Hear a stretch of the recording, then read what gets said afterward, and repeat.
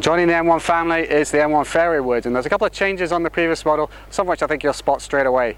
If you turn the club over to the sole, you'll see that there's a couple of things. That instead of a single weight channel, there is now a weight channel and a speed pocket. They've actually moved the weight channel back a bit further towards the middle of the head, and that allows the speed pocket to be inserted here closer to the face, and that allows the face to flex a little bit more and give it a little bit more ball speed.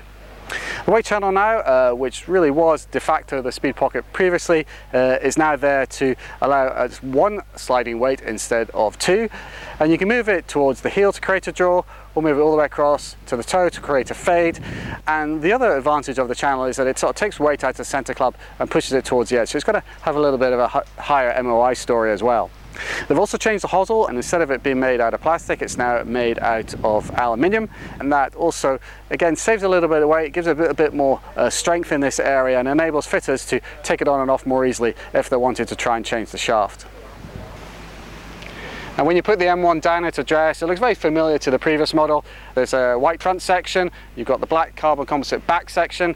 The white section is a little bit thinner than it was before, and that's there really to save a little bit of weight and give it a little bit of a sleeker look. So let's see how it goes.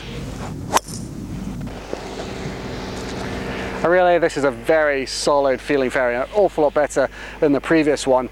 It just has a really nice sound, and I know that's something TaylorMade have been really keen to push and really been working quite hard on it, and that's a lot to do with how and where that channel is for the sliding weight. Having it a little bit further back really helps that.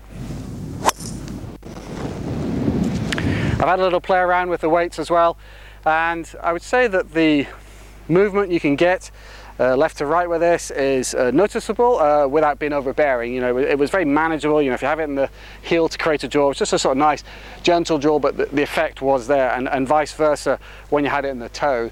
I remember with the old one, when you put both the weights in the toe, it really became a very anti-left club. You just had it to right, and also it didn't feel particularly balanced. And really what I like about this version is that wherever you put the weight, the club still feels in balance.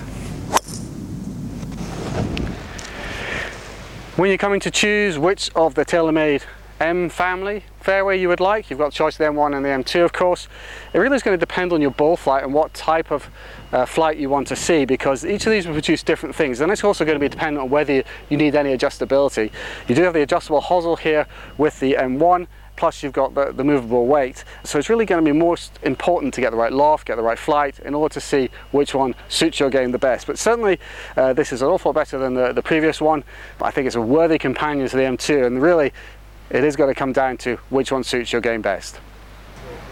That's all for me today, so please let me know what you think by leaving some comments below, and for more reviews on all TaylorMade equipment, please just check out the Golf A Lot website.